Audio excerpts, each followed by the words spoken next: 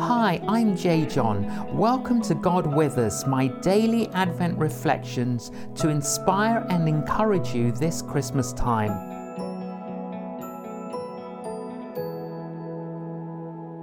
Mary, Part 4.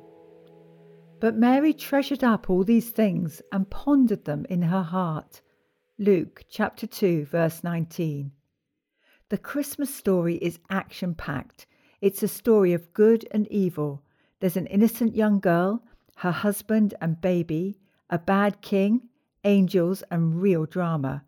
Angels appear and kings walk in with oriental splendor. Actually, for most of us, that sense of non-stop action fits with our experience of the Advent season. We are in perpetual motion. Yet here, in the middle of this continuous, action-filled account, in the eye of the storm, there is silence. We read that Mary treasured up all these things and pondered them in her heart. To treasure things means to value them, rather like those favourite photos we display so that we are always reminded of them. Mary did this with what happened. She thought about everything, not just once, but repeatedly. The Greek word for pondered means tying or bringing everything together. She tried to bring the threads together, to make sense of what was happening. She meditated on what had happened.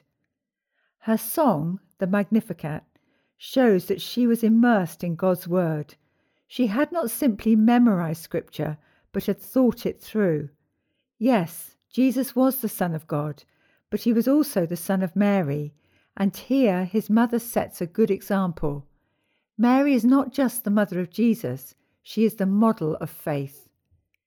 In recent decades, we have lost the art of pondering. We have exchanged depth of knowledge for breadth of experience, and it may not have been a good exchange. The truths of Christianity are not simple facts. We must not only possess truth, but have to let it possess us.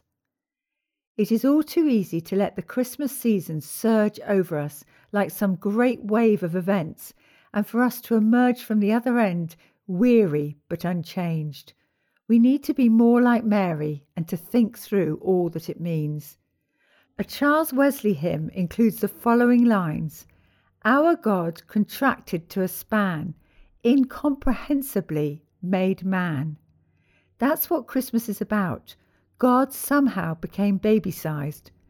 This year, make some time, make some space, and make some quiet. And then, as far as you can, ponder the truth that, in this baby, God himself was coming into the world to rescue and redeem you. Ponder this thought. As we light candles this Christmas time, pause to thank Jesus that he came into this world to be a light for us. Let's conclude with a prayer. Father God, as we go through the countdown to Christmas, may we be aware of who you are and what you have done for us. Help us, like Mary, to ponder so that our relationship with you can deepen and our knowledge of you be expanded. Amen.